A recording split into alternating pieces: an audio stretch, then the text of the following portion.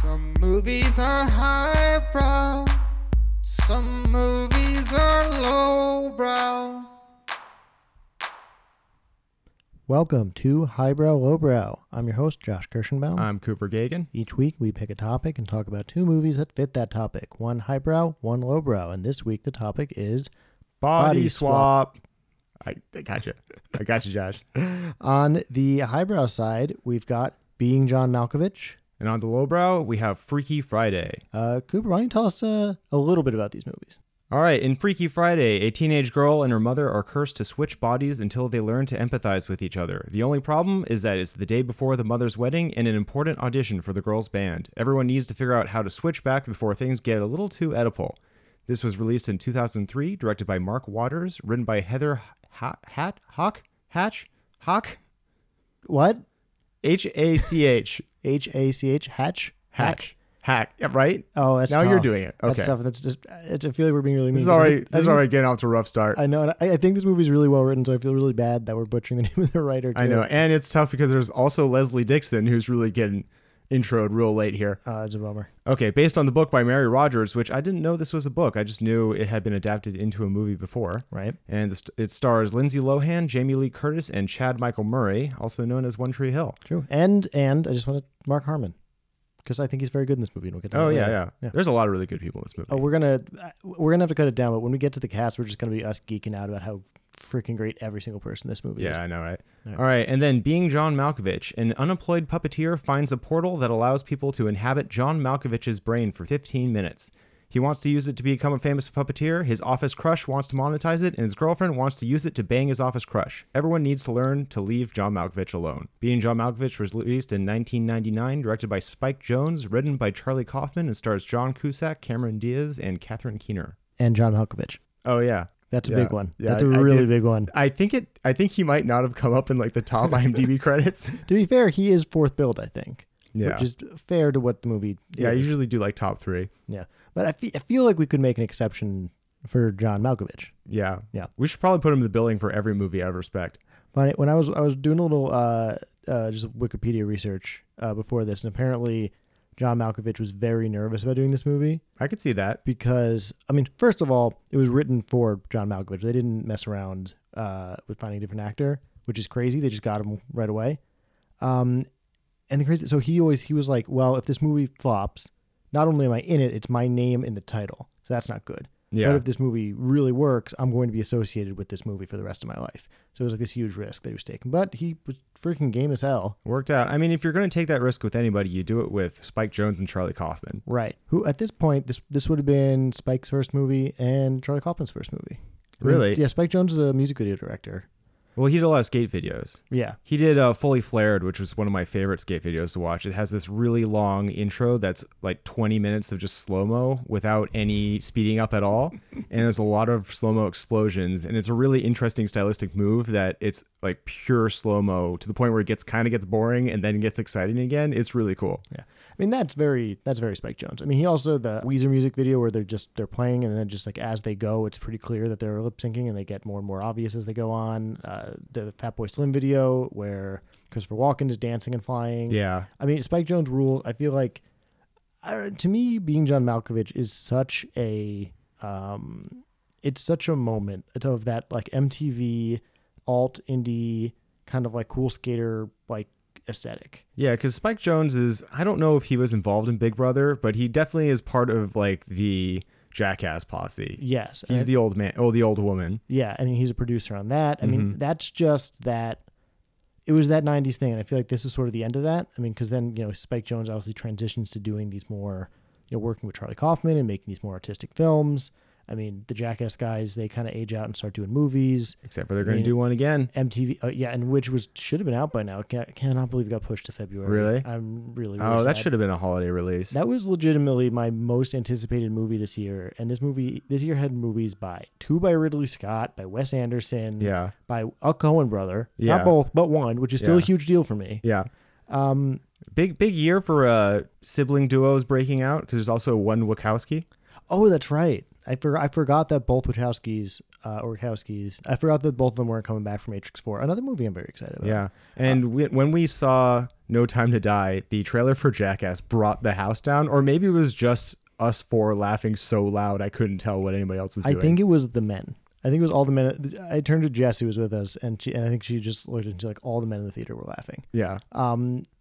I don't know. It's just one of those things. I don't understand it because I think every iteration of like a Jackass style thing that isn't Jackass is terrible. Yeah. No, it's because they are actually very smart. Like the way they make the stunts is smart. Yeah. I remember there's like the one where it's because like Bam is afraid of snakes or something. They like design a stunt around his greatest fear. Right. They put him in a wind tunnel and he thinks he's just getting hit by wind and they throw him into a cage with the wind and then lock him in with the snake. Yeah. That's freaking brilliant. Yeah. It's, I don't know. They're just very, and then my favorite one ever is the love letter where it's just the, written on the wall. Is the Valentine written on the wall and the text gets smaller and smaller. So they lean in and a giant punching glove hits them. I would never get tired if you would just hit with giant boxing gloves. Boxing gloves is the word. Always works. It's great. So yeah, here's my very tortured segue back to talking about the movies. Oh yeah. Just like all the Jackass imitators are bad.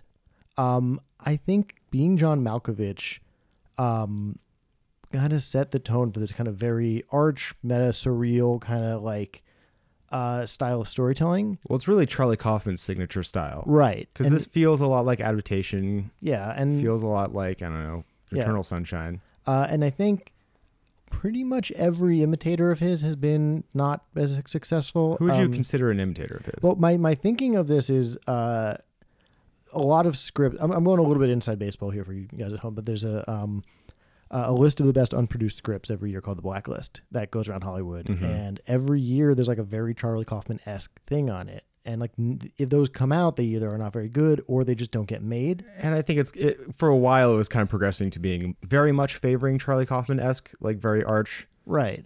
And I think what people forget about Charlie Kaufman, and when I realized watching this movie, is that yes, he's very meta, very surreal. Like you mentioned, Adaptation, Eternal Sunshine. I mean, if you've ever seen Synecdoche, New York, obviously that's a hugely strange movie. Love that movie. But Charlie Kaufman isn't just good at coming up with weird ideas. He's also very funny and makes really tightly plotted movies, weirdly. Yes, and exactly. He's not. It's my same rant about, writing isn't just coming up with an idea. Dialogue, it's story and character and structure. And I think Charlie Kaufman is one of the greatest at all of that. I mean, a movie like this, like being John Malkovich, would be an SNL skit if he didn't have the ability to draw out these characters and make this really about something emotional and elemental about like being alive right now. Yeah, I mean, super impressive. Charlie Kaufman is definitely a like virtuoso screenwriter. Like if anybody has mastered the medium of screenwriting for film, at least it's Charlie Kaufman. Right, and it's weird. To make a weird comparison, he's almost like Dan Harmon. Yeah, but Dan Harmon, who has mastered sitcoms, so now all he can do is want to destroy sitcoms from the inside out, kind of, and to simplify his whole thing. And Charlie Kaufman now is, I think, like, if I could intuit what he's doing right now, it feels like he did being John Malkovich in Eternal Sunshine, and now he's like, will only do things that are really strange. What I was going to say, he reminds me of like Vladimir Nabokov, where he had just mastered the novel so much that he started just setting weird writing prompts for himself, like Lolita. Right. Lolita was essentially a writing prompt, like, can I make a novel about the most unlikable character and get the audience on their side? Yeah. I did not know that. That's very interesting. I mean, I'm sure Charlie Kaufman knows that. Yeah. Yeah, I don't know. Malkovich is great. It's so weird that he's the pick here. I mean, obviously he's like, I don't think I think he means the same to the culture now as he did when they were filming this movie, except that being John Malkovich did not exist when they were filming the movie. Well, I think he is perfect because of that nature of him being famous for being a fancy actor. Yeah. In things that people haven't necessarily seen. Right. And the movie, I think, it used it very effectively because I think people are attracted not just to the idea of being someone, which is a kind of a super weird thing to untangle, but just because it like the fame, you're somebody. It doesn't matter that they're an actor, but you're just somebody who matters. And I think so much of this movie is about people who feel like they don't matter. Yeah. And being John Malkovich, the action allows them to be someone, even if it's an actor who they couldn't name one of the movies they were in. Yeah. Well, yeah, this movie gets into something that I was thinking about, which is how much maybe artistic or intellectual success is still tied to your body. Yeah. And what is John Cusack's name in this? Craig actually has the skills to become a famous puppeteer. He just needs the body of a famous person to be able to do it. Right. He actually is, I mean, the movie does make the case that he's very talented at this thing that no one cares about. Yeah. You like puppets. We've talked about this. Yeah, I like the Muppets a lot. Yeah. I like the Fraggles a lot. Oh, don't get me started on the complex ecosystem that is Fraggle Rock. You got your Doozers, you got your Fraggles, you got your, I think they're called Gorkins or something. I'm running on. You set yourself up. The bad person is a giant sentient trash pile. Okay. Her minions are two little rats that appear to live inside of her. Okay. This is all very interesting. I don't know if it is. I don't know. I was really just trying to piss you off by talking about Fraggle Rock. Yeah, I'm not a puppet guy. This is not puppet talk. I can't think. Well, I guess I just never really grew up like the Muppets were not my childhood thing. Mm-hmm. Sesame Street a little bit, but I just didn't have the Muppets. So I see puppets, I just think that they're kind of silly, and which is why it's very good for Craig to be doing them, because he's this like, he's not like a tortured artist, but like he's very like hoity-toity about it. Well, yeah, it is an art form that is, I guess, kind of left in the past. It is really hard to be respected as a puppeteer, which Maxine brings up immediately when she just starts dunking on him nonstop. Yeah. I love their I mean Maxine as a character is so fascinating. Yeah, that she is just kind of this force of evil, but in like a very she's weirdly very consistent. I think evil is, if I can make a very small difference, like I don't think evil's quite the word, because I don't think or selfishness. Yeah, it's like she likes causing harm, or she knows that like causing harm can help her. Mm-hmm. It's strange. Like she's like so willing to just completely dunk on Craig. She's kind of a chaos agent, but she does correctly intuit that he's like flirting with her. Yeah. Whether or not he'd act on cheating on Lottie, she very quickly catches on that that's what she's doing, and rightfully kind of rips on him. Yeah. Until he can help her. Yeah, I love the part where she turns on a dime when she finds out that he can control Malkovich. Right. It's the lines like he can control Malkovich, I can control him. Yeah. It's so smart. There's a lot of lines that are very on the nose like that, but then you forgive it because you just need to get that out there. Right, because it's such a crazy, I mean, that's the strength of the screenplay, is that, I mean, the dialogue is so like odd and mannered, then like when you need to just drop out like an exposition line like that, it just works. Like the mythology of how the door works, of the door into Malkovich's brain works and all that. Yeah. It's said so matter-of-factly, but it just kind of lands. Or even stuff like Cameron Diaz yelling, "Help, I'm trapped in a cage." Yeah. Which is, you don't really need to say that. She's great in this movie. She's very good. I remember, I hadn't seen this movie since high school. And what I remember the most was Catherine Keener is insanely good in this movie. Mm-hmm. I think she got a lot of like the lion's share of like a lot of the awards attention. That John Cusack's like pretty good. It's like the movie's not really about him by the end. Malkovich is brilliant. Yeah.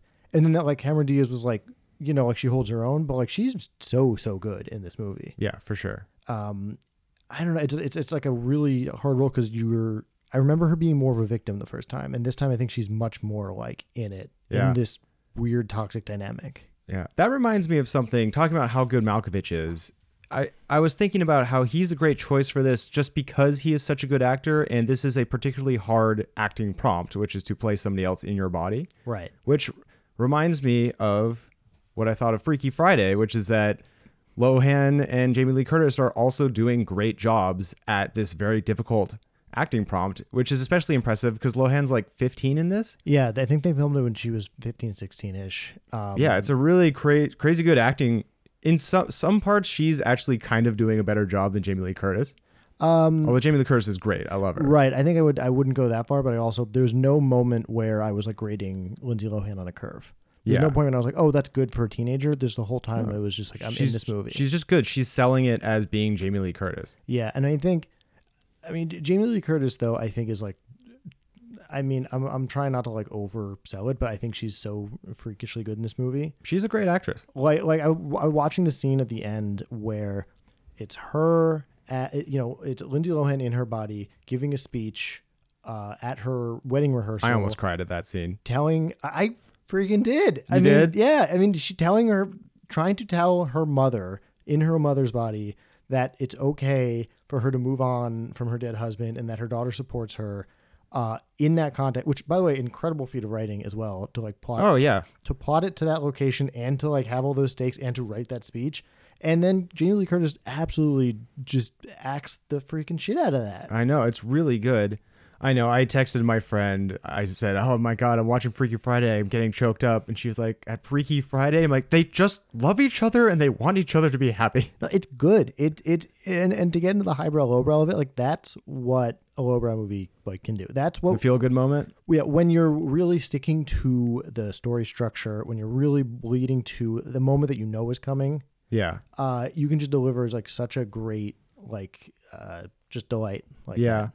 Yeah, I mean, to directly compare these two movies, the way it handles the end of the body swap is interesting. Because let's see, how does it end in Malkovich? It's that there's there's the whole group of people who want to be in Malkovich permanently, and they force Craig out. Yeah. And then he goes back in, he's stuck in the kid, which is very dark. Basically a horror movie by the end. Yeah. Yeah. I mean, I also thought, oh my God, poor Malkovich, because he gets destroyed at the end of the movie. So there really isn't a neat switch back moment, which No. Freaky Friday does have, because you have to have it because that's what you want the whole time. Yeah. If we could get very abstract about the theme of it, Freaky Friday, this theme of, walk a mile in someone else's shoes, see who they are. Like, like you may you may have more in common than you think, like that, all of that theme, which I think Freaky Friday hits again and again really well. There's so many scenes of just like, them seeing things from a new perspective, seeing things they wouldn't have seen otherwise. Whereas, it's strange. Being John Malkovich kind of has the same theme, but from almost like a predatory standpoint of like, They never learn anything really from being in Malkovich. They all want to become not themselves. They want, yeah. It's like Malkovich. They don't want, like, Craig doesn't want to be Malkovich so he can be an actor. He wants to be Malkovich so that Maxine will like him, and which is also kind of Lottie, similar reasons, but also just because she feels like somebody. Yeah. And then, I have the note that being John Malkovich, it's about being unhappy in your body. It's about being unhappy in your body in a way that Freaky Friday is not. Because Freaky Friday, they both want to be in their bodies and they're forced out of it and they're trying to get back. And being John Malkovich is all about people trying to escape their bodies and going into John Malkovich, who is just available. Yeah, he's just the guy. Yeah. And it's not his fault. Being John Malkovich is not it's not really about being John Malkovich. Yeah, it's about having John Malkovich's body for 15 minutes. And what that does to yourself. Yeah. Interesting thing to notice, I'm not going to dig in too much because it's not my lane, but the scene where Lottie first goes in and she's like so taken by being like specifically in a man's body. Yeah. At first it very much reads as a trans allegory. Well, she says, "I think I'm trans." Basically, yeah. I don't think she says that exactly. She says, "I think I'm transsexual," which is just a term we don't really use anymore. Right. But she does explicitly say that she thinks she's transgender. Right. And the movie gets away from that. I did a little bit of research. I was a little nervous. I mean, the movie does a good job of staying in its lane, I think, and having this sort of representation without, speaking out of line. Because I mean, Charlie Kaufman is a cisgendered white man, and I think he knows what he should and should not be able to speak about. Well, I was nervous because 90s comedies have a real tough time dealing with any LGBT plot lines and really has a problem dealing with any trans plot lines. Oh yeah, I mean we've just talked in terms about, of not understanding how it works or anything. Oh yeah, or going for the cheapest worst laugh or the most like damaging laugh. Yeah, and conflating a lot of groups that aren't really the same thing other than Exactly. just not being straight. Yeah, and I think to qualify a little bit, I won't claim to be an expert in any of this, but from what I read and just from doing a little bit of Googling, it seemed like being John Malkovich does good job of having that theme in there, of being uncomfortable in your body, of finally feeling like yourself, of a lot of these things that can often read as trans allegories and trans stories, without making it the focus of the whole thing or without pushing that metaphor too far so that it falls apart. Yeah, and also because immediately Craig has a reaction of just yelling at her, saying she's crazy, but then he is immediately revealed to be a monster within maybe 2 scenes. Right. So the movie definitely positions itself as not on Craig's side, which I was happy for. Right. And then the movie does end with, I was going to say spoilers, but come on, you're listening to the podcast. Get used to it. And I like how now you're berating our audience for something they haven't done. I'm kind of berating myself too. I'm coming in real hot. Yeah. With Lottie and Maxine, together. Right. It also ends in a lesbian relationship. Although I'm not going to get into it too much because I don't know that much about the topic, but it is, I don't know how the movie is positioning itself with her thinking she's a trans person and then realizing she's a lesbian. It's kind of like conflating those in a way. That's true. I'm just going to say I don't know how that reads. That's true. Because it's very possible if you follow the metaphor too literally, then it goes into problematic territory. Because also then she likes being Malkovich, but then it sort of feels like she just likes the power of being Malkovich, and then I don't know. I would be very interested. I'm sure it's out there. Like a reading of the film or an essay of the film specifically from a queer lens. There'd probably be. They would probably speak to it better than we have. Honestly, you know what? Let's just talk about things that no one could object to. Lindsay Lohan, very good. Yeah, Lindsay Lohan. She's really good in this movie. I mean, is this like her first non-Disney movie? Is this a Disney movie? This is a Disney movie. Yeah. Which I say confidently just because it's on Disney Plus. Yeah. Obviously Parent Trap was the. Oh yeah, she's younger than that. Right, and then this, I think she's in some I remember there was in she had these Disney original movies. Weirdly, also a tough acting prompt. Oh, Parent Trap. Yeah. Two characters. She came in real hot, just doing hard roles. Oh yeah, I mean, I feel like people forget how talented Lindsay Lohan was in that moment. Yeah, I mean, I think that is also why people fixated on her so much when she was kind of having a tough time. Yeah. Is that she had so much promise and then went so far off the rails. Yeah, and I don't, that moment with Lindsay Lohan was so, she really was like a phenomenon. I feel like Freaky Friday was so huge, and then I don't think Herbie for Fully Loaded, that blew up really. That wasn't really big, but it was culturally, people were talking about it a lot. Yeah. Maybe because it was targeted towards middle schoolers, and I was in middle school at the time. I think Herbie was also in a time period where we were just remaking a lot of kind of 70s properties, and our parents were grumping about it. And she was in all of them, and so I guess it was she was the face of the new redone generation. Yeah, because I guess that's what this movie is too. It was a 60s movie. Yeah, and then there was and then I really felt like there wasn't a lot. We're forgetting Mean Girls, obviously. Oh yeah, that's why it's the adult. Well, not adult, but late teens. It only comes out, I think, a year or two after Freaky Friday. Also, same director, Mark Waters. Oh, who's great. Yeah.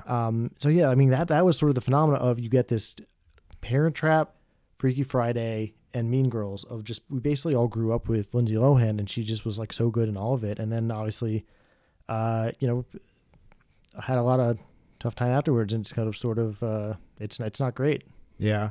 Speaking of 2003 generally as a time period, there's a lot of kind of very 2003 stuff in here. Chad Michael Murray has a Von Dutch shirt at one point, which I found fun to see. And then there's especially this whole thing about, remember there was this resurgence of rock bands? Yeah. It was the Strokes, the Hives, and the Vines. I'm glad you brought up the Hives, because I literally cheered when Lindsay Lohan mentioned oh, you listen to the Hives? And I was like, yes! I remember that.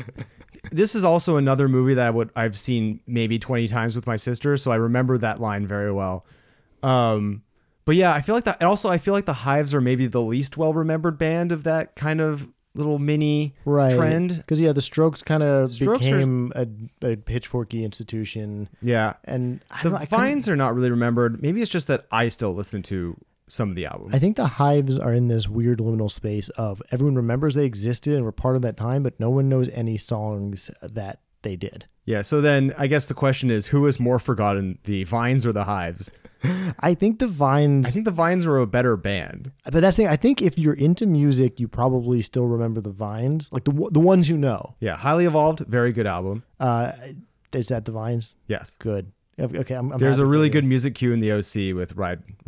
That's great. I love the OC. Yeah, as I must mention in every single episode. It feels like I associate the OC with this period too, the Lindsay Lohan years.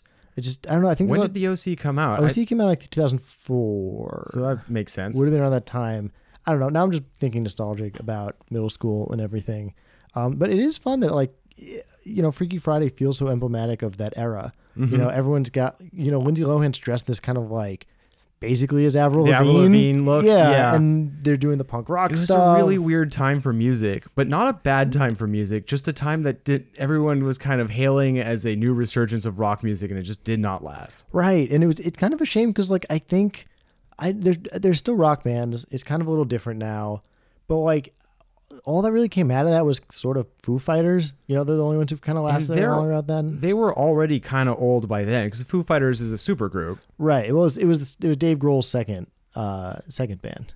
Also speaking of the music, I think that the band in the movie is actually not bad. Their lyrics are really bad, but as a band, they're pretty fun. It's good. I mean, it reminds me a little bit of School of Rock. Yeah. In that, like, you grade on a curve a little bit, but it's actually kind of fun. Yeah, and because it's always a really hard prompt in any movie to show somebody who is creative and you tell the audience that they're good and then actually show what they make. But this is a teenager band, so I don't need them to be virtuosos. Right. It's the, you can make your character the best poet in the world, but don't you ever have them read their poetry. Mm-hmm. But it's good, and I like it, and it's... I mean, I even kind of like the Lindsay Lohan song at the end. Which is just I think a single they had for her that they shoved in there. Okay, question: is it insane if you're getting married to have your daughter's band like perform at your wedding? That sounds nice to me. I know my first thought was like depends on what kind of band. If it's like a black metal band, maybe not. Maybe they just do one song. In that case, the tough part, maybe the harder part is if they're really bad and they want to play at your wedding, that's a tough situation. Okay. I was thinking that it was like super weird. Like something like, oh, I can't believe it's this thing they have to accept for the movie. But now I'm thinking like, it's Jamie Lee Curtis's second marriage. She seems like she's like a pretty like driven career woman, that she's coming at this from a pretty like, she's not like bridezilling about it, a little more like. It is a quite big wedding for a second marriage very soon after your husband died. It's not soon. Do we know the time frame? I thought it was like 3 years. Oh, you're probably right. I think they mentioned the timeline at one point. But it is like, now I'm thinking about it, I'm like, you know what? It might be kind of really sweet to have your kids performing at the wedding of like your remarriage to like sort of invite the new, like I'm sort of like arguing against my own snark that I just put down. Like also because when you're a young artist like that, any gig is a good gig. Oh yeah. I'm not saying they're wrong to take the gig. Trying to take away their small business iota of success. My small business. A band is like a small business. Yeah, there's only like 4 of you, unless you're Arcade Fire. That sounds like an indie band album title. The small business. A band is like a small business. Oh, the small business does sound like The National or something. That it feels like a parody band, or like something that would have like one album that got like an EP that Pitchfork likes, and then an album that Pitchfork hates. That's the small business. Yeah. Speaking of that wedding, the reason I wanted to bring up Mark Harmon at the beginning is because Mark Harmon's big speech at the end of this movie is fucking great. To Jamie Lee Curtis. Yeah. Yeah, when he's just like, when she's kind of freaking out because it's not Jamie, it's Lindsay Lohan, and he's just like, I know what this is. I'm so on board with it. Like, it's just nice that like, I know. I feel like movies a lot of times when they're this plotty, there's reveal after reveal of people being shitty. And the really great wonder of this movie is the more you learn about every person, the better they are. Yeah. And that's really, really sweet. And I did not anticipate that. I remember the movie being a little snarkier and a little more cringe comedier, but it's very, very nice. Like the jokes you get that surprise you are people being better than you expect. Yeah, for sure. I'm trying to think of what the big like banner moments from the trailer are. I feel like Jamie Lee Curtis shopping with Lindsay Lohan inside of her. Yeah, the dress. Which kind of got me into thinking about the direct comparison between these two movies again, which is kind of what do you do as soon as you find out that you have this new body? Mm-hmm. And it is kind of the lowbrow move to, you do all the things that you couldn't do in your old body. Right. Which is drive, use credit cards, whatever. And then in John Malkovich, I mean, I guess it's have sex with your coworker's girlfriend. Right, find validation, but it's a false validation, and your soul slowly erodes. Yeah, but then in John Malkovich, it is interesting because they don't immediately have control over his body. Right, only Craig ever really does. Because he's a puppeteer, which is one of those... I like that. It's very clever. I think Charlie Kaufman is definitely helped here by making things as wacky as they are. Yeah. Like you can elide things like that. Like, oh, how do you do that? Oh, he's a puppeteer. You know, like the monkey that the flashback to the monkey's past. That was so funny. Right, like that's when they call him by crazy. his name, it is the funniest. Right. There's a whole scene where you like see a flashback for a chimpanzee to show how she's gonna like the chimpanzee is gonna help Cameron Diaz, Yeah. and that's insane for a movie that is often emotionally very real. Yeah. But it kind of when you're so good at tone and the tone is so strange, like this weird combo of being like very mundane and very surreal, it helps you get through that story shit like really well. Yeah, and then the funny thing about the puppeteer, him being a puppeteer as a character, is that when I first saw it, I was kind of thinking, oh, this is just weird twee job that only exists because it's like a kind of an indie goofy movie. Mm-hmm. And then it really pays off that he has to be a puppeteer. It matters that he's a puppeteer, and I like that. Oh yeah, it's very, I mean, and it's a great little combo because I mean you're right, it is a little tweet, but also I think Then it's not because it matters. is the reason why he's able to do this. and that's like the whole theme of the movie. It's this great combo of working effectively in the screenplay and being kind of fun and just being like it's like window dressing that's also functional. Yeah. Also, now that we're talking about it, I guess this movie isn't really technically a body swap because John Malkovich doesn't go into anybody's body. No, more of a just changing bodies, Body takeover. Just body stuff. Body stuff. Is that body? I'm double. thinking of Body Double. And Body Heat. I really want to do Body Double sometime. That movie is wild. I do not know the difference between Body Heat and Body Double. They're very different. I know they are, but I do not know the difference. One of them is an erotic thriller starring. Body Double is like a Corman movie, I think. Is it? Or is it De Palma? It might be a De Palma movie. It feels like a De Palma movie. I would love to do a De Palma movie because I have like endless thoughts. We should do Phantom of the Paradise because I've never seen it and it looks crazy. Sure, Phantom of the Paradise and Phantom of the Opera. Yeah, Phantoms. Yeah, Okay. movies about phantoms. Yeah. Movies about phantoms of. And we'll record it in a Rolls Royce Phantom. No, I don't have any money. We're not going to buy it. We'll just find one. We're going to get sponsored by Rolls Royce. If we get sponsored by Rolls Because Royce, we can record in this Phantom. You know who Rolls Royce is missing as a demo is podcast listeners. Right. Yes. If only they could reach that demo, they could finally get their their struggling business off the ground. Yeah, it's MeUndies. It's now I'm blanking on every single other podcast advertiser. Quip, Stamps.com, Movie. I was going to say On It, but that's really only one podcast. HelloFresh. Yeah, and then Rolls Royce. Yeah, I just want to point out all the businesses I just listed, not sponsors of ours, but we would accept their money and we would sell out in a second. And our prices are very low. I think if you gave me like $9, I'd devote like 30 minutes of airtime to that. Yeah, it would be being John Malkovich versus MeUndies. Right. And then we would let them decide if they're highbrow or lowbrow. And we would argue for John Malkovich being lowbrow if MeUndies wanted to be highbrow. Yeah. Whatever is the best for your undies is what this is. Yeah, I do unironically like MeUndies. Not a plug. I own them. I'm wearing them. I don't know if I'm wearing them, but I might be. I have enough. I don't know. Show us the undies. You just know what pair of underwear you put on today? I have like off the top two of your head? brands of underwear. I have a bunch of MeUndies and I have a bunch of the Mack Weldons, which are also a podcast brand. I'm just saying, how do you know that you're not wearing the Mack Weldons? Because I picked them out in the morning. And you remember? I don't know. I just feel like I just kind of grab what's. So I'm not making conscious underwear decisions. I have a tiered underwear drawer.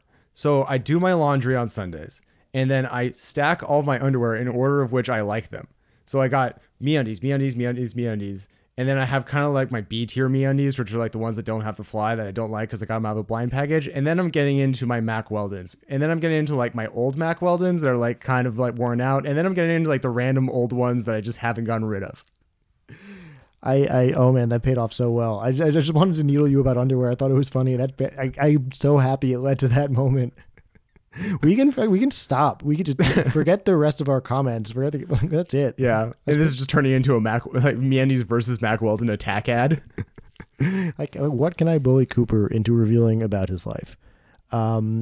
Speaking of the trailer, you brought that up. The line, "I'm like the Crypt Keeper," which is that's a great line. Yeah, so good, so well done. And like I feel like that trailer was on like I think I saw that it was in front of like every SpongeBob episode, in front of every, like I remember seeing that like every 15 minutes watching TV after school. And weirdly that was like the only thing I remembered from this movie when going into it. And I'm really happy that it really like lived up to it. No, it was really funny. Jamie Lee Curtis is super funny. I mean, she does mostly comedies, right? What dramas? True Lies? But True Lies is kind of like a weird middle space. I mean, I don't. Oh, okay. So I wouldn't say I'm an expert on Jamie Lee Curtis, but I think she's had a weirdly, for someone who I can't name that many movies she's been in, I think she's had a huge effect on the culture. I mean, she's Halloween. in Trading Places. Halloween is the biggest one. Right. You're right. She's in a lot of non-comedies because she's in all like a bunch of Halloween movies. Right, but the thing is, she's not. I think she's only in like 1 and 2 And then in the new first one? run, and then Halloween's this weird thing where they reboot it every once in a while. Yeah. So there's a lot of Halloween 2s. I guess she's like the iconic Scream Queen. Yeah, they brought her back for Which I the forgot about. current series, which is the David Gordon Green directed ones, Mm-hmm. and their whole, if I remember correctly, I haven't seen any of the new ones, but the whole thing was they're bringing back Laurie Strode, and she's going to be less of a Scream Queen, more of like a, like there's all these promo photos of her like holding a shotgun, like she's on the hunt, and I think that's a role Right, that Jamie Lee Curtis has really settled into, which I think is kind of fun. Mm-hmm. She's in Trading Places, which I think is very good, and she's very good. She's very good in that. True Lies. Well, I can't say. I think Blue Steel. Blue Steel is a weird movie. Yeah, but she's in that. So maybe she isn't mostly in comedies. Maybe I was just thinking of her in this and Trading Places. Yeah, Blue Steel is a very strange movie. That's Catherine. Yeah, Catherine Bigelow, one of her first movies. Yeah. I don't know. I mean, I don't know if she was known as a comedy person. I do think that the response to her in this movie was very much, holy freaking shit, Jamie Lee Curtis has got comedy chops like out the wazoo. Oh yeah, she's great. I think there was like such a huge response, and that was awesome. One small moment that is not a knock on Jamie Lee Curtis, but I found it funny, is that I like how they found an excuse for her to go from one haircut to the Jamie Lee Curtis haircut as part of the makeover. It's like midway through filming, Jamie Lee Curtis is like, I'm not going to wear this wig anymore, guys. Like, figure out a way. Yeah. That whole sequence. I mean, just speaking of the insane twist that happened in this movie, I was thinking about this because, like, I feel like we talk about comedies now, and I feel like we're in this improv era where comedies are like concepts, but mostly like just setups for funny people. Yeah, like riff. a post Will Ferrell world. Right. I mean, I'm thinking of like, I was thinking about the Ghostbusters, not the new one, but the Kristen Wiig and Melissa McCarthy one. And that one very much is like just kind of hanging out and bouncing ideas off each other, and like not very plotted. Even something like that, which is more of a tentpole. Even and obviously the whole Apatow, everything is like that. Yeah. But like I feel like Freaky Friday is this thing that we've kind of lost of a movie that's like very, very plotted. Yeah. There's a lot of like fun little screwball comedy reveals and reversals and things like that. Yeah. I guess if you don't know what we're talking about, it's kind of this comedy style of you basically get two improv actors and you have your scene as written, but they basically just keep on recording alt jokes until they come up with one they like the best, and they just use that. Right. And it leads to movies that are very straightforward, like narratively, which is fine. And then it often leads to some really freaking funny movies. Yeah. But then you do lose this kind of tightly plotted comedy sometimes. Right. And Freaky Friday has... it's kind of like how Lil Wayne records rap, where you just stick Lil Wayne in a booth and he just says shit for like 20 minutes and you cut a 2-minute song out of it. That's exactly what it's like.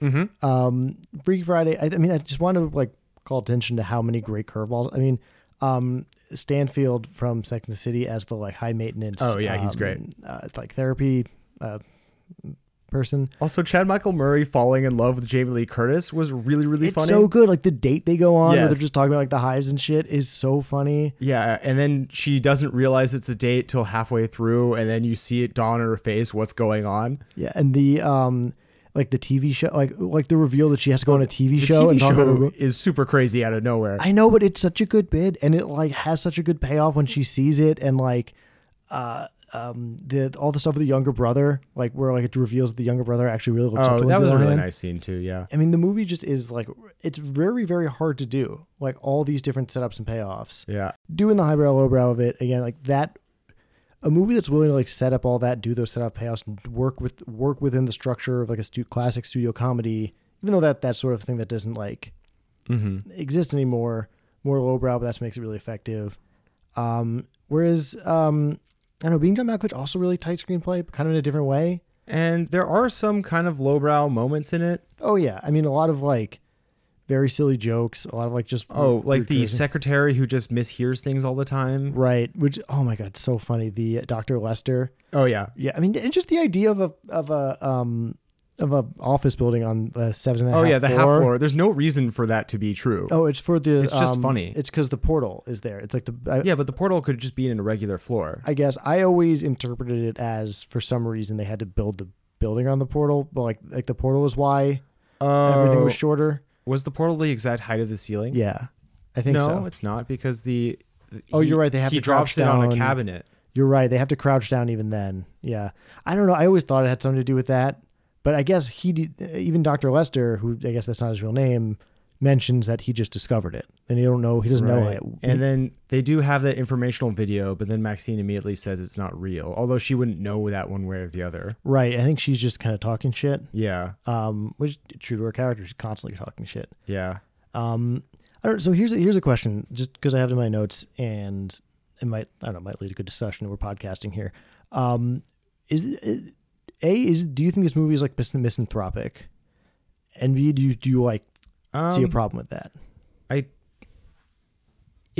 think it is pretty misanthropic. Well, the way Craig's character just turns bad so fast and so aggressively and without any redemption, it does seem like, but maybe it's just about, it's a movie about this one person who is a bad person, but you wouldn't know it because he's not strong enough to exert his power over other people. Yeah, I think, and it's not just that. Remember, like, I mean, Maxine obviously is very destructive, and Lester's very destructive, and even Lottie, I think, is like, lies to Craig and is cheating on him, using quote marks, and obviously I think, but Craig is by far the worst person here, and also she does that only after she realizes that he has this weird emotional relationship with his coworker, right? Right. I mean, she, I think, is keying into his shittiness, and like she's coming at it with open eyes. Yeah, because their relationship feels like it's ending already. Yeah, I think I would be so out of that relationship just because there's a chimp in the house and I want my face to remain attached to my body. Chimps only rip off people's faces. Every time when she was in the cage with the chimp was kissing her mouth. I was so scared for Cameron Diaz, the actual actress. Yeah, I mean, it's in terms of the misanthropy of it all. Oh, right. Yeah. I mean, okay, wait, no, I want to give you credit. Chimps are scary as shit. Yeah, no, it's like you think a chimp's going to be cool. You buy a chimp. Years go by. You're friends with the chimp. Then one day you're like, hey, here's a birthday cake. And then it rips off your face. Yeah, no, that's how chimps work. Yeah. They rip off your face at the moment of maximum emotional impact. Yeah, they're very smart that way. Yeah, that's why we share a common ancestor. The ultimate tool that they can use is heartbreak. Highbrow, lowbrow chimp movies? And any Planet of the Apes is lowbrow. Is there a highbrow chimp movie? Oh. Is this it? Do we have to do this again? I'm trying to... Should we stop talking about this movie so we can talk about it again in a month? No, there's got to be one. There's got to be one. I mean, there's a good scene with a bunch of chimps the Diane Fossey movie? Oh, I mean, it's gorillas, not chimps. Gorillas in the Mist? Gorillas in the Mist. I mean, it's so close. I know, you almost had it. It was right there. It is Diane Fossey, right? Am I saying it right? Yeah. Yeah, I don't know. The only thing, there's like the documentary Project Nim about chimpanzees. Yeah. But we can't just do a doc. I mean, I know our listeners are just dying for a chimp episode. Yeah. Because of all this chimp talk. All this deeply Welcome compelling back to chimp talk. Is this our pivot? Is this what's going to blow up? Because there's we got does Harry and the Hendersons count? Is that close enough? Missing Link? I don't know. Oh, Missing Link's good. Can we do Bigfoot Link. movies as half episodes because it's kind of half? It's the Missing Link. It's half man, half chimp. I would love that. I'd love to talk about Missing Link. I love to talk about any Leica movie. Sure, honestly. They're all freaking fantastic. I don't know how. Is Kubo highbrow? I mean, it's animated kids movie, so it could be lowbrow, but it's also the animation style is highbrow. Oh, absolutely, and I think Leica in general is always trying to do more interesting things. I mean, you could, I would say, compared to say Kubo a Shark's Tale or Wallace and Gromit. Oh, I would that'd be fun claymation, highbrow, lowbrow. Yeah, I would do that. Yeah. I love Wallace and Gromit so much. Wallace and Gromit is great. Have you the little poster? It says, "Have you seen this chicken?" And it's very obviously a penguin with a rubber glove on its head. Is one of the better jokes that has ever been made visually. Yeah, you're not wrong. Yeah. I did have a thought. Okay. Why? First of all, I don't. Who told you could have a thought? I don't have thoughts often, Josh. Let me have it. Okay, go on. It's more of a premise. It's not really a thought. Freaky Friday. Is there a highbrow? Is this movie highbrow in any way? Freaky Friday. I would say no, but that's only just by the very like pretty our own kind of definitions. I mean, I think it is punching above its weight. It never really asks the philosophical question of what does it mean? Because in Being John Malkovich, like right out the gate, he comes out of the tunnel. He says, "Does this mean we have souls?" This has a lot of philosophical implications, and they mostly ignore that, but they definitely bring it up immediately. Yes. Freaky Friday, Jamie Lee Curtis and Lindsay Lohan are never concerned with the fact that they appear to have found proof that there is a soul. I mean, they're and concerned that there is magic. Right, they're more concerned because they have like tests to take and marriages to conduct. They have proof that there is magic. Right. That should be a bigger thing. The sequel should be them like they're back in their bodies the day after the wedding, and they're like, "Oh, wait a minute, we just found out there's magic." Yeah, I would say for the reason just described that they don't really grapple with that. And I don't see a lot of highbrow moments. But again, it's not because it's not good, and because I actually think the moments of like drama and emotional connection in this movie are so well done. Yeah. That like I guess you could read that as highbrow in some ways, but I don't think. I think that's very much within the structure of this kind of studio comedy. Yeah. I would say maybe the one kind of highbrow thing is that it is dealing with aging in an interesting way. Like How so? Well, I mean, there's a lot of bits just about how Jamie Lee Curtis enjoying being in a young person's body, and then the horror of being in an old person's body. But then also, Jamie Lee Curtis is a psychiatrist who's writing about aging. Oh, that's true. And then also, actually, when I first saw the book, it was kind of a misreading. It's called Senescence in Retrograde, or Through the Looking Glass, Senescence in Retrograde. And I misread senescence. I was thinking senility. So I was thinking, and then her dad appears to be has like early signs of dementia. So I thought she was writing a book about dementia, and then her dad has dementia. And I was like, this is very dark for what's going on in this movie. It's really in the background. And then it just turned out I didn't know what that word meant. Right. Senescence is just becoming old becoming at old. all, Oh, not okay. senility. Right. Yeah. Different thing. You basically thought that this was the plot of Rise of the Planet of the Apes, except with body swapping. A little bit, yeah.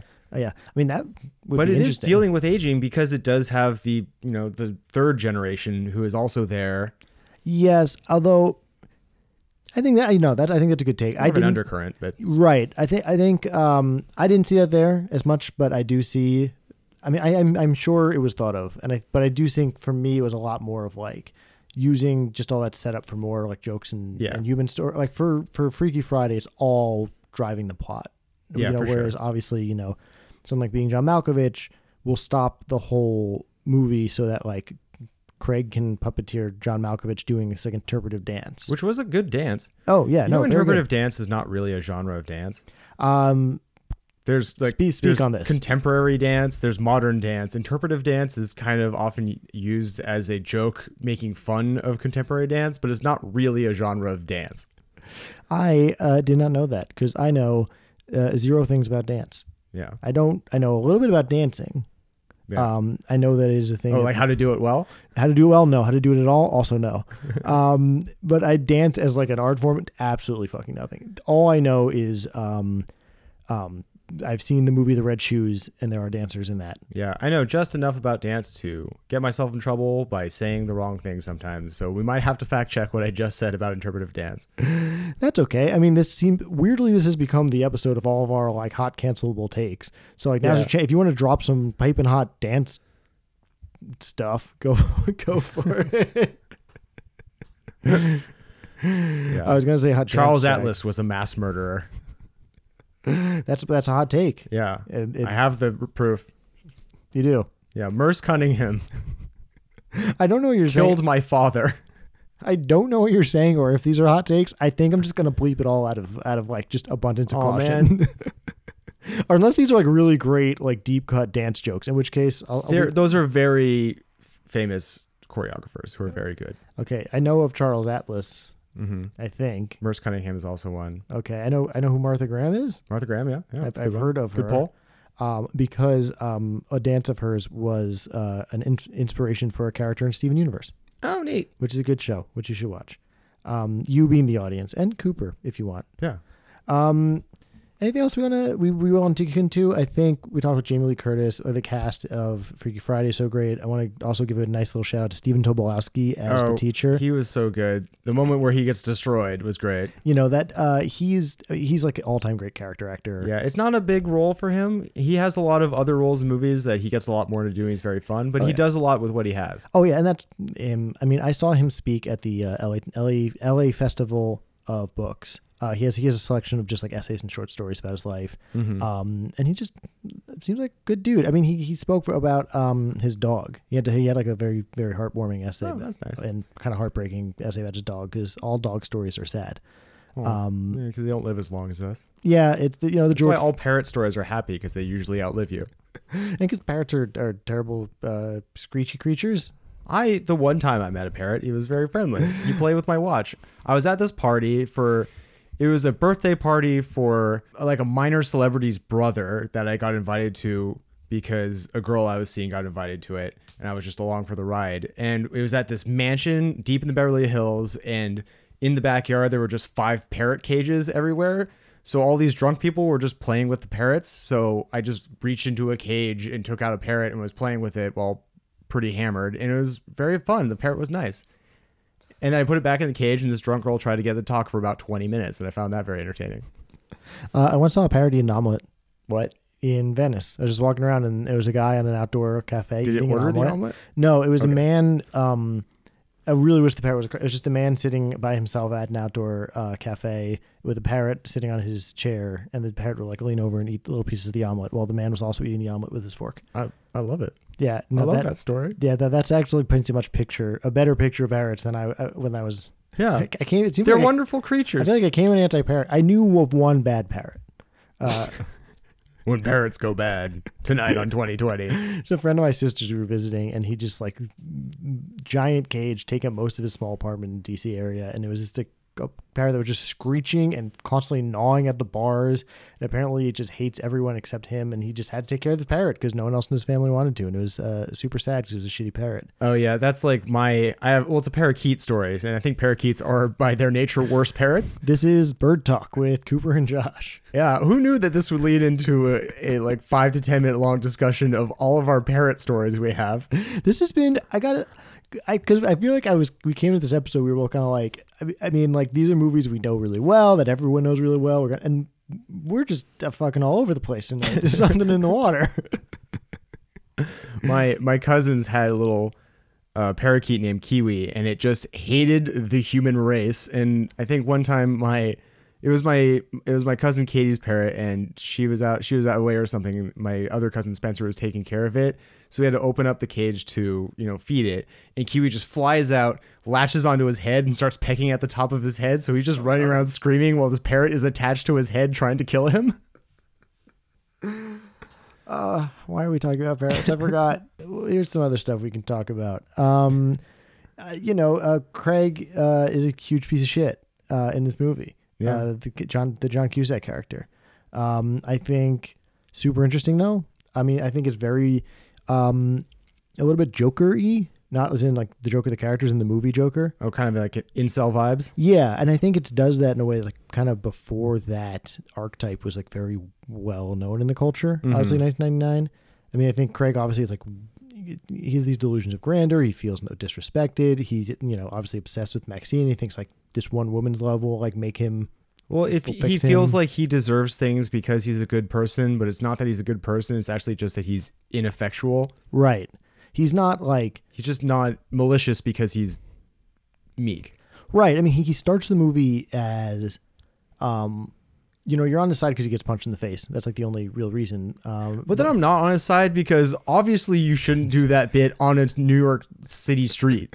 That's stupid. And especially when Cameron Diaz says this happened again. So obviously he should have learned this lesson already. So that's what's interesting. Is there ever a time when you were like really like feeling for Craig?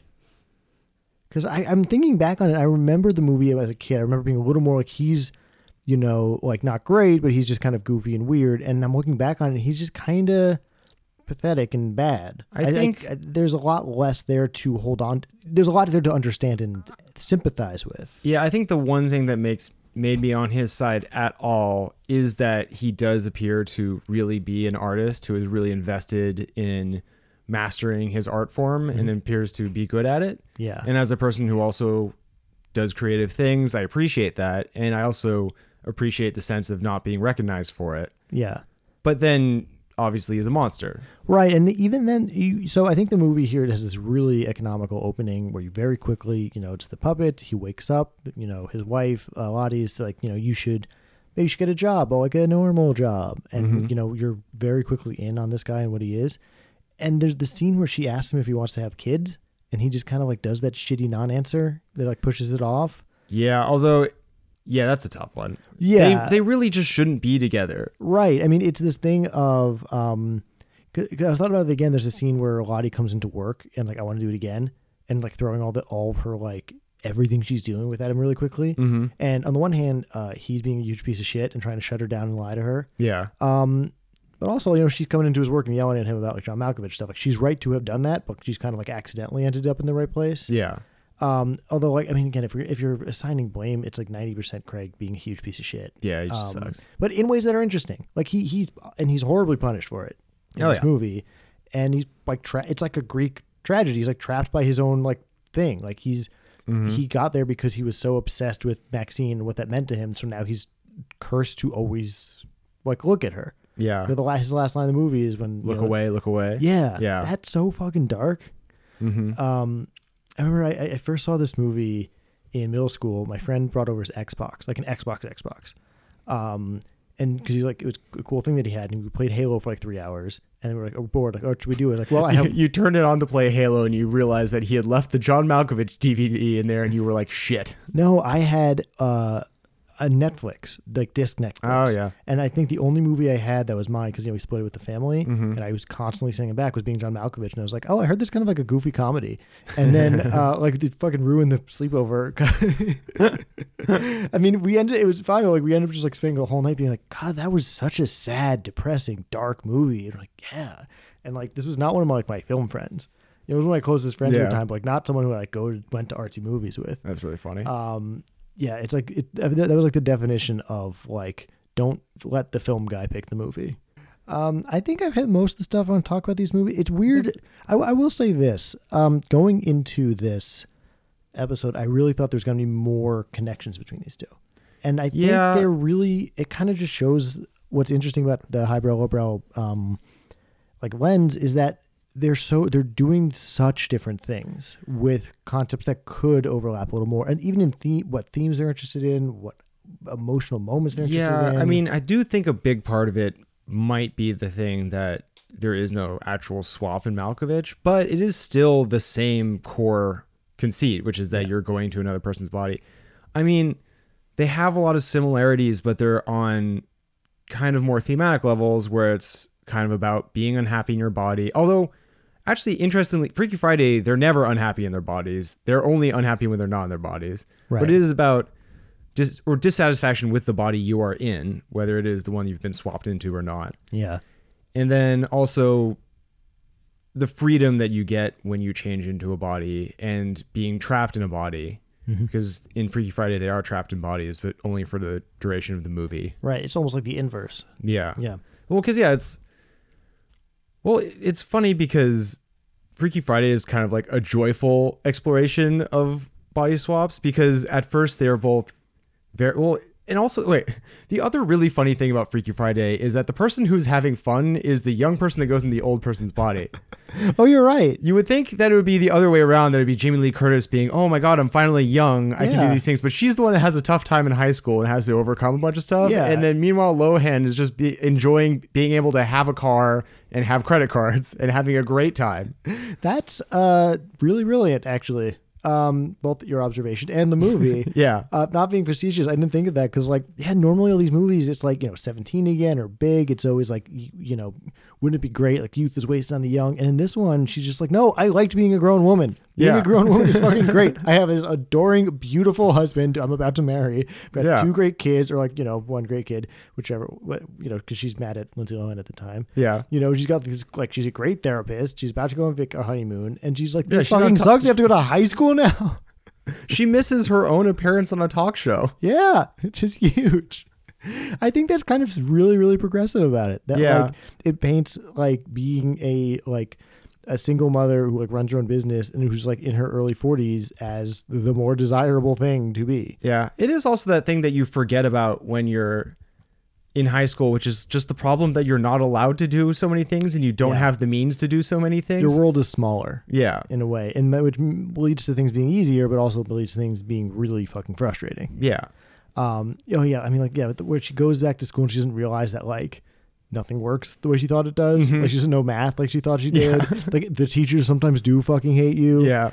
Sometimes that girl. All at the school stuff with really that other sucks. girl. Yeah. That was very It was fun. so funny. Yeah. Oh yeah, and just like everything, I don't know, all that shit was freaking great. You know, like trying to dress like who you think is cool, and just like, Mom, you cannot wear that. Oh, but you look so smart in this. Yeah. She's like, okay, I'll grunge it down. She says, I'll drab it up. And it's so good. I mean, I know it's like hacky's not the word, but like expected of like, oh, you know, like things aren't so easy for being a kid, not so easy being an adult. But like, I think this movie, it all is in the execution with lowbrow, I think, and this movie executes like freaking perfectly. And sometimes the simplest solution is the best solution. Yeah. Sometimes like, and that's the thing I've been thinking about, like, you know, decisions, you know, which movie does it better. I think Being John Malkovich is like a better movie, but it's not that. I don't even I'm not sure. Yeah. I mean, I gave them both 5 stars. I think I gave Freaky Friday 4, and I think this movie, I think 4.5. 4.5, but Yeah. I'm kind of like regretting both of those. They're in such different lanes that I it's know. so hard to compare them directly. And I don't think that either film fails. Which is such a it's such a Insane. funny thing to say on this podcast. Like, yeah, it's really difficult to compare these two movies. It's too bad that we set ourselves up for this. Right. We might as well call this podcast like Apples and Oranges, the podcast. And here we are just fretting about these apples and oranges we have to compare.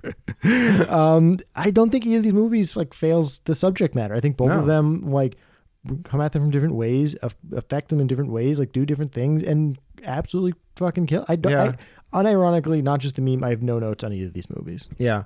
And it might just be that they do have different, fundamentally, they're both about body swaps, but they do have different themes. It's like Freaky Friday's theme is kind of about age. I think it really is about aging and how when you're young, you desperately want to be old. And when you're old, you forget what it's like to be young. And just the impossibility of understanding what it is like to be in someone else's head until you're shoved in there. Yeah. It's about empathy. Yeah. And I think that's really special. You know, I think it's a theme. And you know, John Malkovich is not really about empathy at all. no, I think if anything, John Malkovich, the movie Being John Malkovich, the man, is about fine acting. John Malkovich, the man, is about empathy because he's an actor. Actors need empathy. Right. I know nothing about John Malkovich, the man, except he seems cool. I don't know. Yeah. Like, I think he's kind of playing a version of himself in this movie. I don't think I don't think he's really like that. right. Or maybe he's some version of that. But it's a heightened version. Yeah, I mean, I think he has like kids, and obviously in real life, and not in the movie. And one of the many differences between the character and the actor. The only one.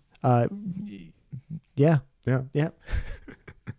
I completely forgot what I was saying. Do you Time to play a game? Want to play a game? Yeah, let's do it. If I think of the thing I was going to say, I'll stop the game. So I got a So for those of you, if this is your first episode, thanks for joining us. But we like to end with a little quiz. One of us will pick a list we find online that fits the theme. The other one will try and guess the movies on that list. So I found comingsoon.net's 7 best John Malkovich movies. Oh no, Josh, why are you doing that? I'm not great at these games as it is, and I don't know. That's okay. So right. I will say, John Malkovich must be on this list. Yes, that's the first one. Cool. Right off the bat, obviously, I do think Being John Malkovich is the best John Malkovich movie. Yeah, because he's known for stage more. I just think a lot of his movies. I don't want to like spoil too much what this is, but he's done a lot of. I guess think a lot of his movies are like well remembered for the time, but he isn't. I think this is the one that's like become a classic. Whereas I think some of his other performances, which are also great, and other movies that are also good, are more like well remembered. Yeah. You know, tier 2 on Netflix than like the ones you go to at first. Okay. But we'll get into it because these are some fun movies. So I will say, so that's one. You got 6 more to go. Okay. Some of these are really tough, and for those ones, I'm gonna just we're gonna fucking blaze through 'em. I'm not gonna wait for you to catch up. If I falter for a second, just give me a hint. Okay, so here we go. This next movie, it came out in the 2000s, so between 2000 and 2010. Yep. It is a satire, like a Bush era satire of Washington D.C. With a big ensemble cast. Is he in The Loop? No, In the Loop No, is British. no, but that is sort in of the the Air? vibe No. of again same sort of vibe you look at. Well, maybe not Up in the Air as much, but In the Loop is kind of what it's going for. Although this is, I think, a little bit sillier. Okay. It is filmmaker, like very well known auteur filmmakers behind this one. It is. I'm going to start naming some cast members, but I'm going to go on Okay. because like the obvious ones are going to like Richard Jenkins is in this movie. Okay. Tilda Swinton's in this movie. What the hell is this? Frances McDormand is in this movie. I mean, this feels like a Coen Brothers movie. It is a Coen Brothers movie. Okay. It is the movie that came out right after No Country. It was 2008. Brad Pitt is in this movie. I'm going to give it to you. Okay. It's Burn After Reading. Oh, fuck. I forgot about that movie. I know. That movie is really funny. The scene where... Spoilers, I don't care. I'm going to bleep that out because I think that's such a great thing if you don't see it's coming. Okay. The thing you're referring to, which it will have been bleeped at this point. Yeah. It's so great. I think, and Malkovich especially is so He's fucking very funny. good. The way he pronounced memoirs. Oh, yeah. Man, I really forgot about the existence of that movie. I caught it on Stars, I think, the other day. Oh, yeah? Is it good? I will say, if you just pop into it halfway through, it's so like funny and weird and dark that like it really works. I don't know how it would work being an end. There are some like film critics who like really ride for it now though. Okay. Okay, next one. Movie came out in the 90s. It is a big dumb 1990s action movie that we have watched together in the past. Is this Armageddon? Is he in that? No, but That's not 90s. that is 90s. That is 90s? That's 98. This movie is also in the 90s. But that's like that's the moment of the kind of action movies you're looking for. It's not a Michael Bay movie, but it like totally could have been a Michael Bay movie. I'm not going to get any of these movies. This is going to be embarrassing. Okay. The star of this movie is known for being really, really weird and giving big, weird performances. Okay, it's a Nick Cage movie. It is. And this is part of his run. He did 3 action movies right after winning an Oscar, like back to back to back. And this is one of them. Okay, is it like no, it's 90s. So it's, oh my God. God damn it.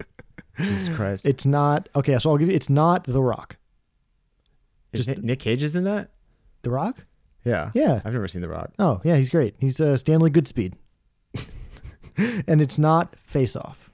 Okay. So it's the other of the 3. What I see is the trilogy of great Nick Con Cage. Air. It's Con Air. Thank okay. you. Oh my God. I love Con Air. We so have much. watched that movie together. Did we watch the entire movie together? I think though? we did. I think we caught it on like think TV. When we had Yeah. 1 year, we had TV. Yeah. Right. What is this fancy new box we have?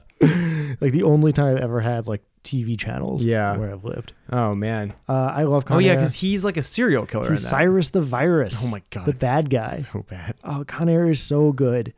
I just remember the end. I don't remember that movie very Well, well. they crashed the plane into the Las Vegas Strip. I think that's the only part of that movie we watched. No, I think because I know we saw the scene in the trash yard where they have that big firefight.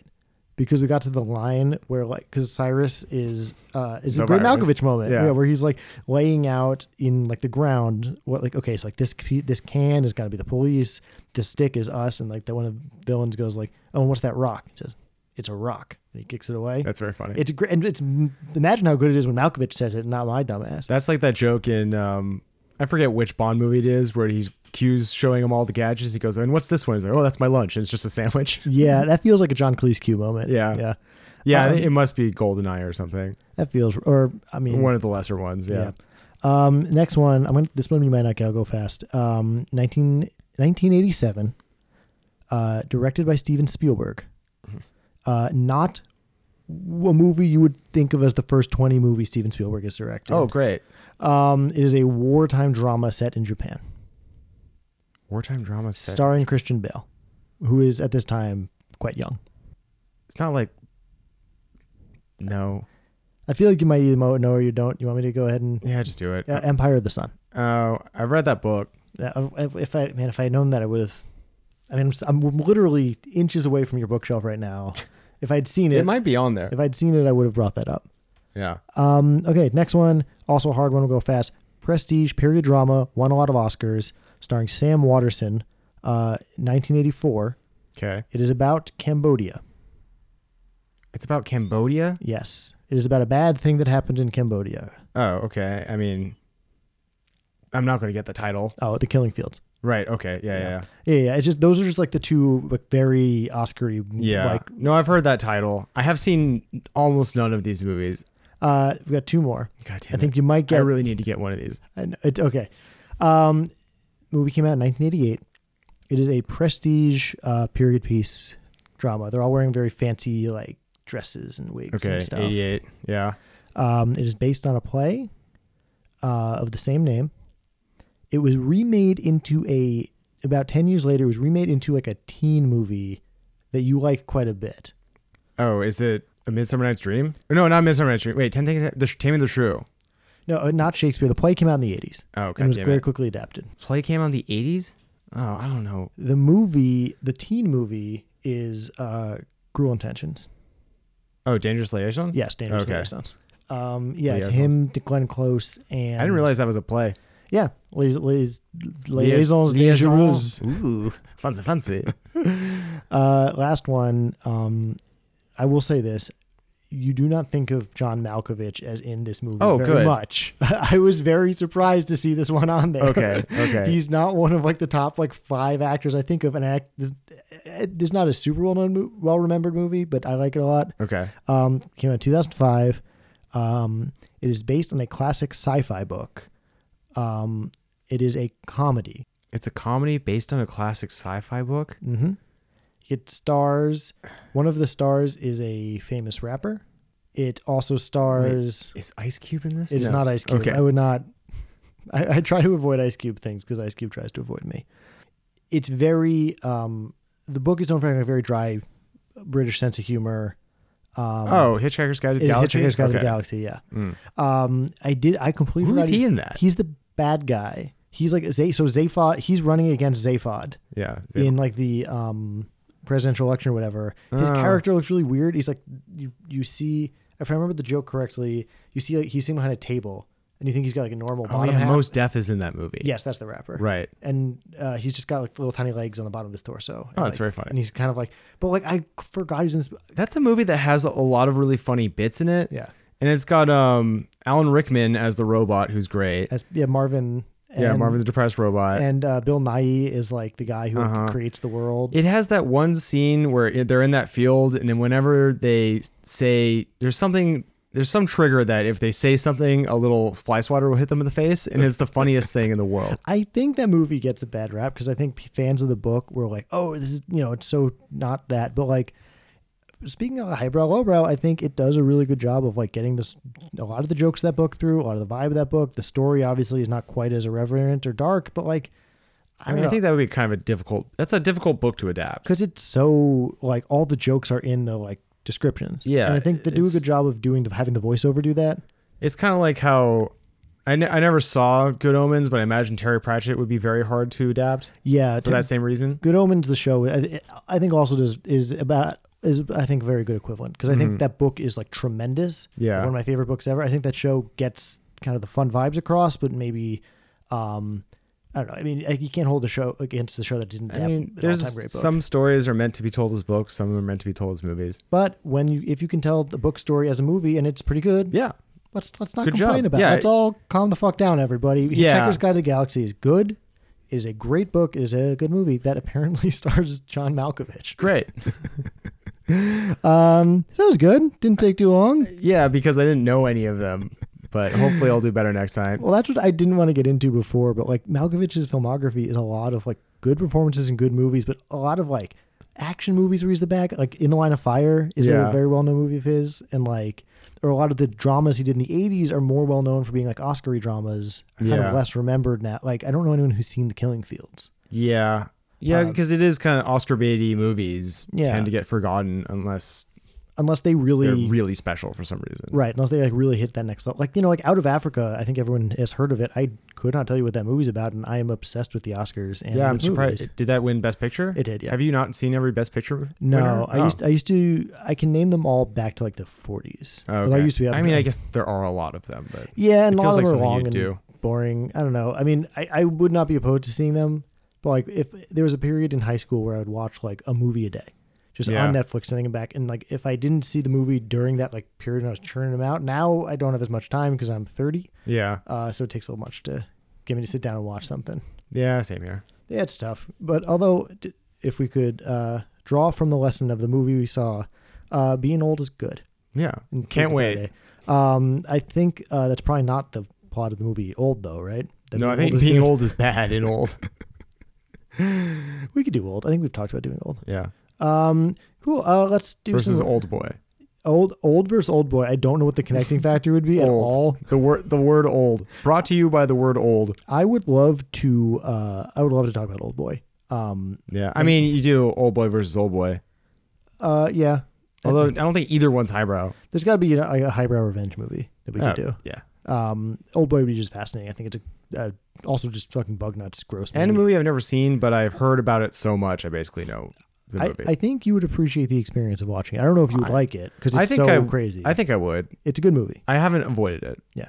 Although I know your whole thing about Korean movies that they can be kind of too heightened and the tone can be all over the place. Yeah. This is like the apex of that. Oh, great. It's going to be just like every emotion is played at 11. It's so great. Yeah. Do some Rex and get on out of here. Oh, Rex, you go first. This is fun. It's turning into we're naturally evolving a bit where you just don't. Where have I don't know. recommendation. Yeah, where I don't prepare for the podcast. I prepared in other ways. I'm just gonna look at my bookshelf for stuff. Oh, I thought of one. Okay. All It's right. Fade Out. It's Okay. a comic set in the 40s in LA about a writer who's in the studio system, and it's a classic noir story. It's really good. That sounds like my soul. I Yeah, I think I'm going gonna actually give it to you to take home. If you could, when we're done here. I'd really appreciate that. Yeah. I love comic books and anything about old Hollywood and noir shit. My rec should just be that. Sight unseen. Sight unseen. Fade Out. So my recommendation, I am going to recommend the show Insecure. I'm watching it. SRA. Yes. Me and I'm watching it now. Jess is rewatching it with me. And it's part of our trade. We're doing Mr. Robot. I'm rewatching. She's watching for the first time. And it's Insecure is really good. I think for a while, when it came out, there was the whole thing was it's basically girls, but it's black women in Los Angeles instead of white ladies in New York. Mm-hmm. And I was about to finish Girls, and I was thinking I just finished this show. I don't need to watch the show again. And I was dumb to think that because Insecure is great and very different from Girls. I think. Interesting. Other than obviously the young women in a city. Yeah. I think that's undeniable. But I think Insecure is very. I think less mean than Girls is. I think it's much more serialized. I think it tells these very emotional stories in a way that's really compelling. Also, I think Issa Rae is really funny in it, and I think Lena Dunham's hilarious on Girls, but in a way that's just holy shit, this is so cringy. And I think Issa Rae is doing something much different. So don't be like me, the idiot who thought he didn't have to watch Insecure because he watched Girls. I feel like you're talking directly to me now. I need to watch them both, but specifically my recommendation is Insecure because I'm in the middle of season 2 and I'm just really freaking digging it. Great. Love it. And I think that's good. Anyway, last thoughts? Rate, Last notes? review, subscribe. Yeah. Oh shit! Normally I say it, but you got there. I Scooped forgot. you. Yes, rate, review, and subscribe.